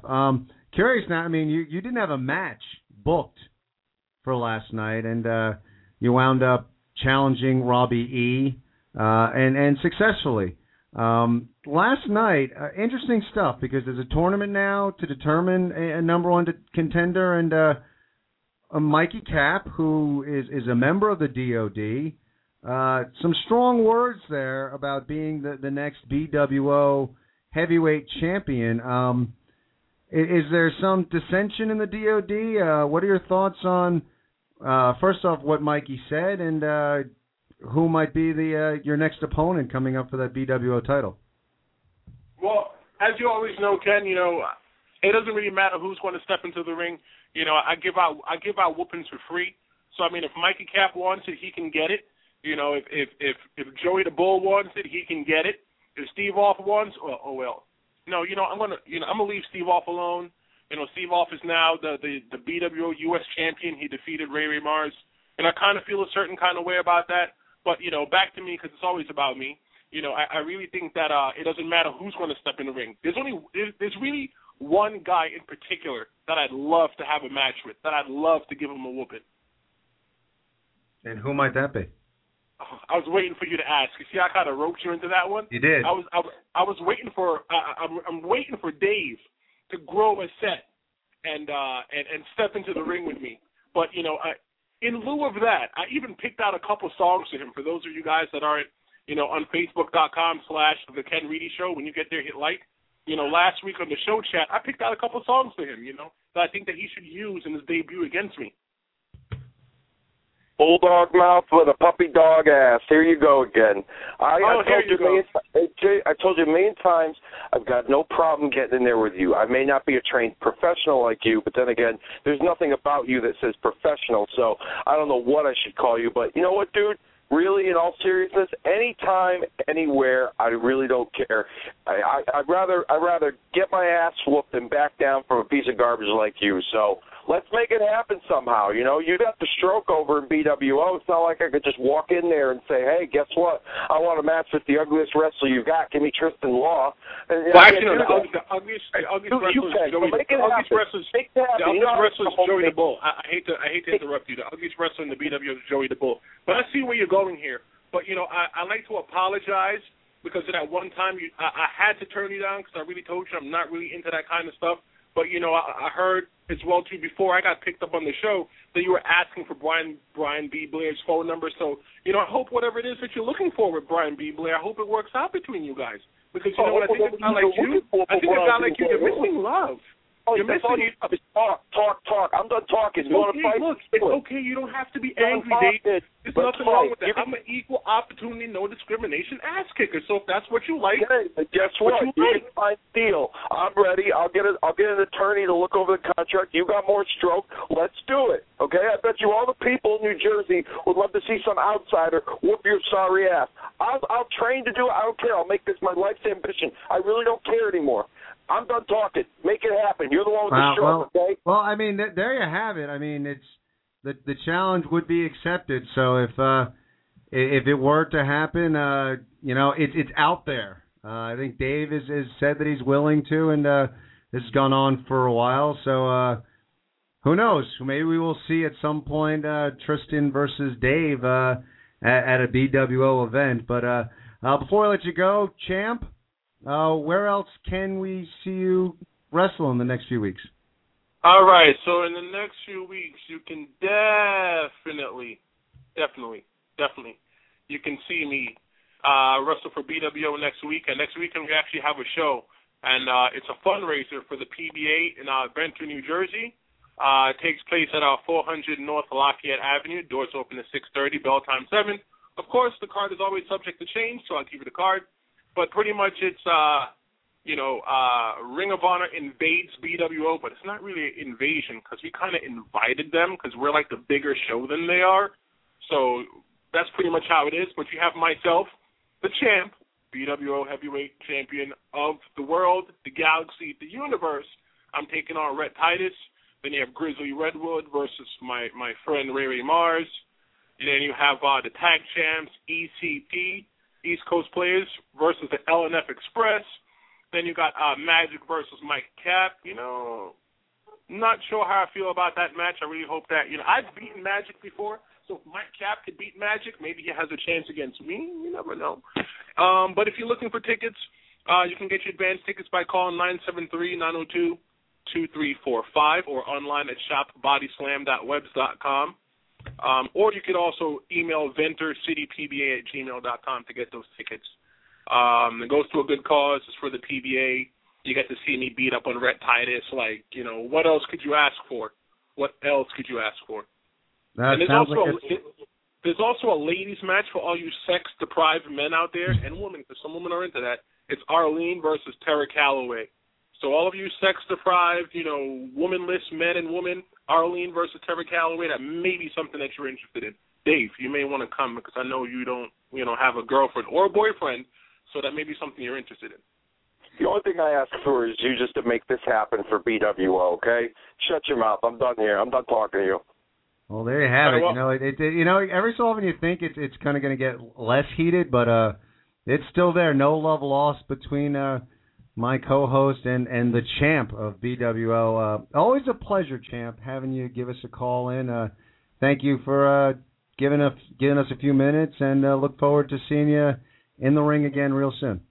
All right, well, thanks for coming, and a happy Irish Day, because, you know, I'm really black Irish, but I don't really celebrate St. Patrick's Day. So, you know, happy St. Patty's Day to you, and Dave, kill yourself. That's all I can ask.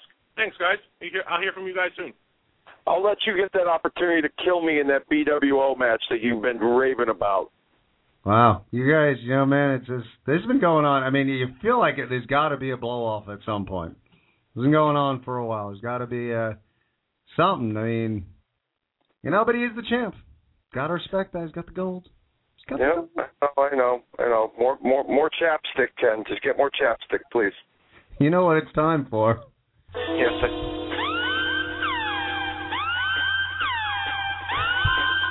The Ken Reedy Show, Nod of Approval.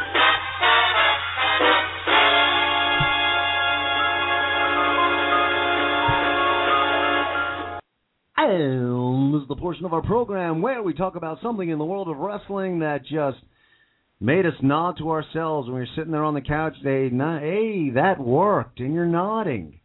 It's funny because I'm nodding right now as if I'm doing like TV. It's radio. You can't see me nodding, but you know what I'm talking about. When you're sitting there and you just nod, you're like, yeah, that worked.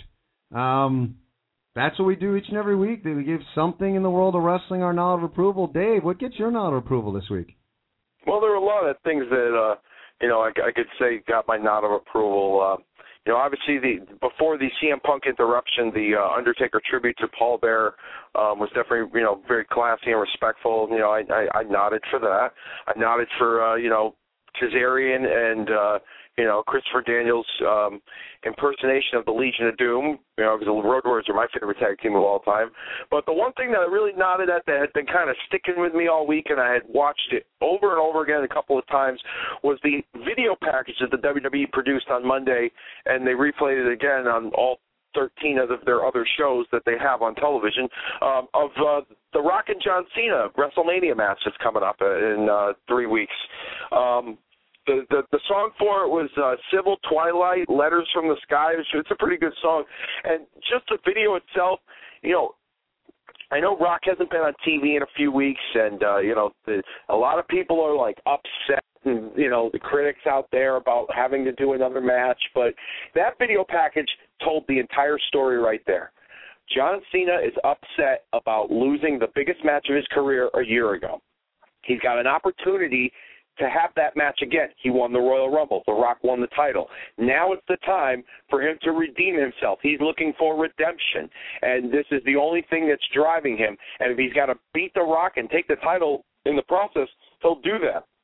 Now, I love the video. Just the overall, the one line that got me that I think is really fitting in this whole storyline is the fact when The Rock said to him in the video package, "You think you can beat me, but I know I can beat you." And then they cut to a shot of Cena looking, distraught and upset and, pondering the question, can I really beat this guy? He got my number last year. I got another chance to do it. This is the biggest opportunity of my career, and I can take the title from him. Just the video itself told the whole story. If Rock and Cena aren't on TV as much in the next 3 weeks heading towards WrestleMania for their match, I would be okay with that, because that video package, like I said, told the entire story of itself. Rock's the champ. Cena wants redemption from last year. Here we go. Meet again. WrestleMania, big stage. And there's nothing else that needs to be layered and added onto it. The people know that they don't like each other. The people know they can't stand each other, and the people know that this is a match, probably one of the biggest rematches in wrestling history, in my opinion. And there are people out there that might not like what I'm saying, and guess what? I really don't care. But be that as it may, you're going to see. I just couldn't get enough of the video, the music behind it. The WWE and the production and the video department. You get my nod of approval as well too. I'm going to give you a 2-for-1 this week, because just overall, I couldn't say enough good things about it right now. And as a matter of fact, I will say one more thing. This song was also used in a video package for John Cena, Randy Orton, when they wrestled at Bragging Rights in 2009, and it was the Iron Man match. And just the mood, the tone it set, and everything, and just the camera shots that they had shown in this video, it was just all around. It was a kick-ass video package that, like I said, really sold you on the idea of how big of a match this is. And we talked about it earlier, how underwhelming WrestleMania seems to be this year. It doesn't feel like WrestleMania. That was probably the only thing that made me feel like it's WrestleMania is coming up. So, and it also helps that I'm going to it as well. So, you know what I mean? So, but that gets my nod of approval this week. Yeah, along those lines, it's funny because as you're saying, it not feeling like WrestleMania season, and this is kind of a collective nod. I'm giving it to TNA. It's interesting being a wrestling fan. If you watch all the shows, depending on what you're into, on TV, you have NWA on Fire, WWE, TNA. You could follow ROH. I might follow other promotions on YouTube over the internet. But I find like if you watch a lot of it, you'll go through periods of the year where obviously, if you're objective, one company is more of your favorite than another company. It's usually the case that between January and April, it's WWE. It's WrestleMania season. That's the time that they ramp it up, pedal to the metal, and, nothing else compares. I am shocked for myself that I am more into Impact and what's going on there right now than setting up WrestleMania. I find the storylines more intriguing. The characters are better developed. I want to see where Ace and H is going to go. I want to see what's going to happen with Bully Ray and his character and how that develops.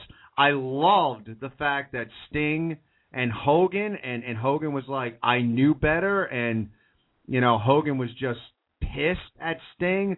I loved that exchange. I love what Bad Influence is doing. And we've talked about it on the show. It finally looks like they're repackaging AJ.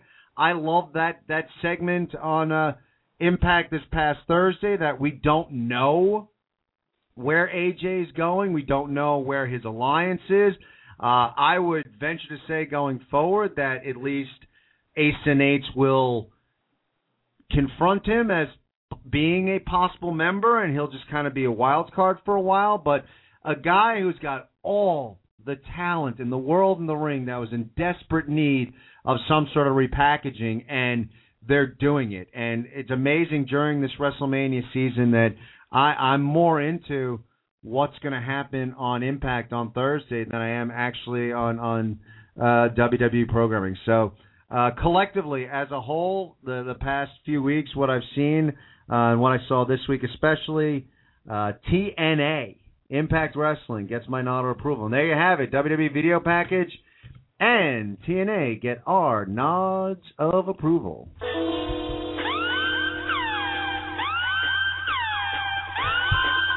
The Ken Reedy Show, nod of approval.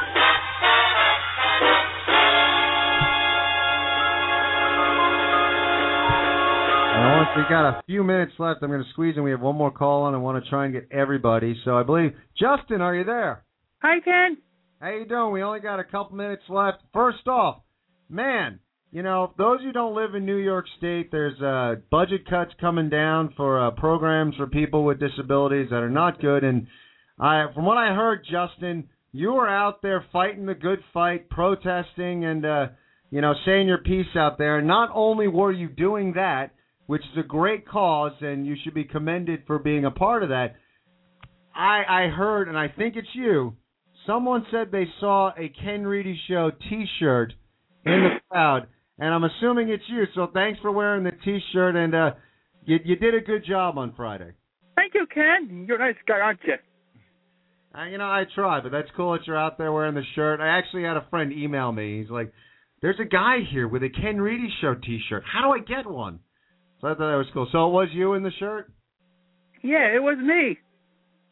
Good for you. Thank you. What do you think of this? We got only about a minute left or so. Going into WrestleMania, what do you think? It was pretty good, Ken. Did you like Monday night with CM Punk and The Undertaker? Yep. What do you think about CM Punk taking the urn? That's horrible.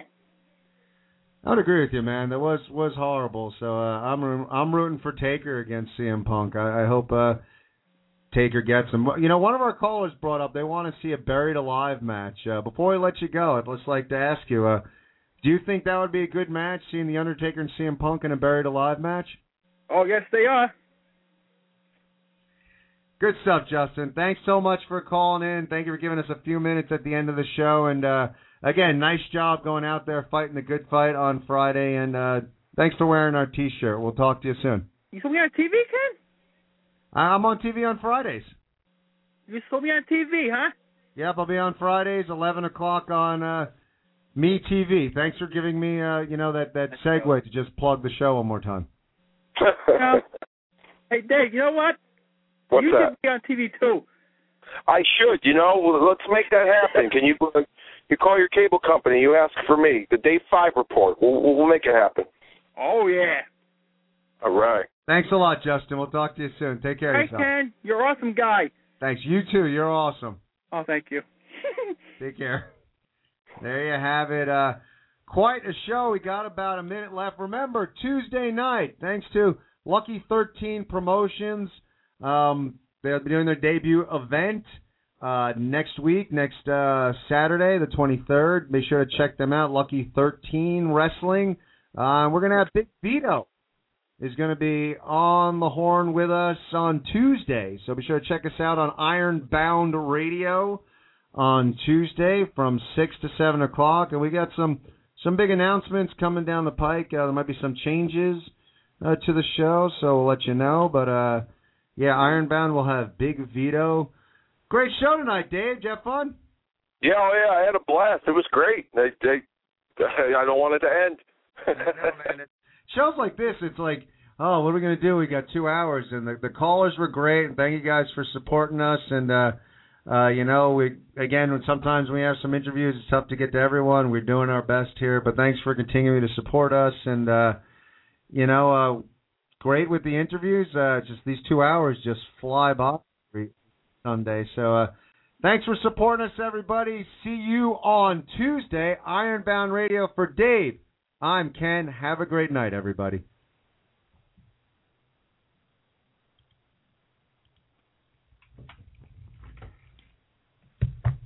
Hey guys, it is Ryan. I'm not sure if you know this about me, but I'm a bit of a fun fanatic when I can. I like to work, but I like fun too. It's a thing. And now the truth is out there. I can tell you about my favorite place to have fun. Chumba Casino. They have hundreds of social casino style games to choose from with new games released each week. You can play for free anytime, anywhere. And each day brings a new chance to collect daily bonuses. So join me in the fun. Sign up now at ChumbaCasino.com. No purchase necessary. VGW. Void where prohibited by law. See terms and conditions. 18+. Hey guys, it is Ryan. I'm not sure if you know this about me, but I'm a bit of a fun fanatic when I can. I like to work, but I like fun too. It's a thing. And now the truth is out there. I can tell you about my favorite place to have fun. Chumba Casino. They have hundreds of social casino style games to choose from with new games released each week. You can play for free anytime, anywhere. And each day brings a new chance to collect daily bonuses. So join me in the fun. Sign up now at ChumbaCasino.com. No purchase necessary. VGW. Void where prohibited by law. See terms and conditions. 18+.